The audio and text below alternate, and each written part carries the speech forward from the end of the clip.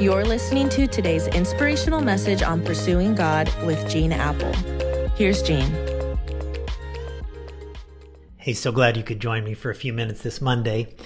And thanks to all of you who joined us at Eastside this weekend on a campus for at the movies or online for Crazy Stupid Love. It was just a crazy, stupid, great weekend all the way around.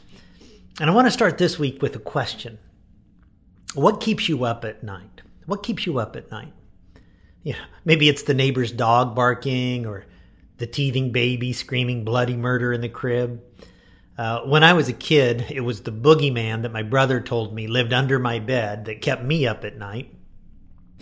These days, Barbara sometimes tells me it's my snoring that keeps her up at night, which I'm told is getting worse as the years go by.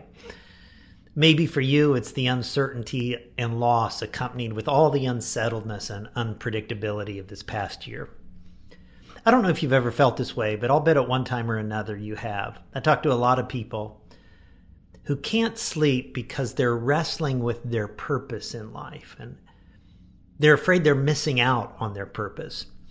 Now, they might have a career, a job, they might even own their own business. But listen, there's a big difference between a career and a calling. You may have chosen your career, but you don't have a sense of calling. Maybe your life has a path, but you don't sense it has a purpose. Thousands of years ago, Jeremiah asked in Jeremiah 20:18, "Why was I born?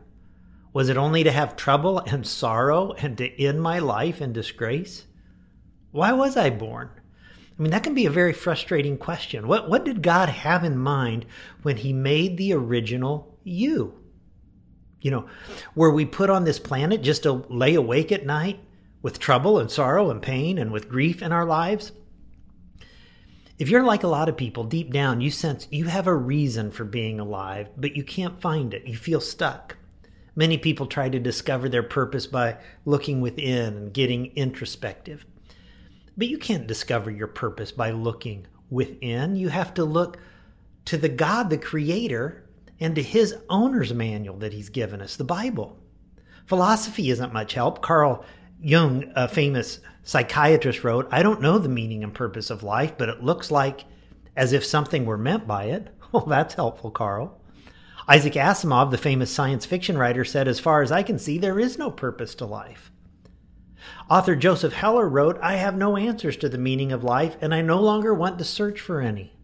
That's a tragic statement, because a life without purpose is pointless.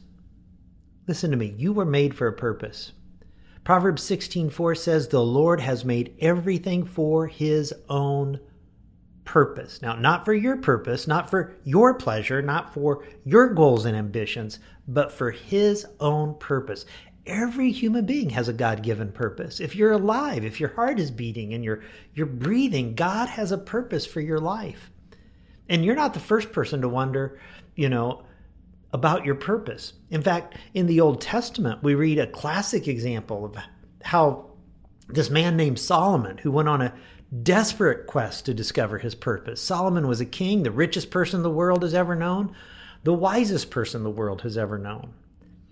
And this week, I hope you won't miss a day. I hope you'll invite some friends to check out this podcast or video also, because we're going to learn from the wisest person who ever lived how to find God's purpose for our lives, because the Lord has made everything, including you, for his own purpose. God, I look forward to this week.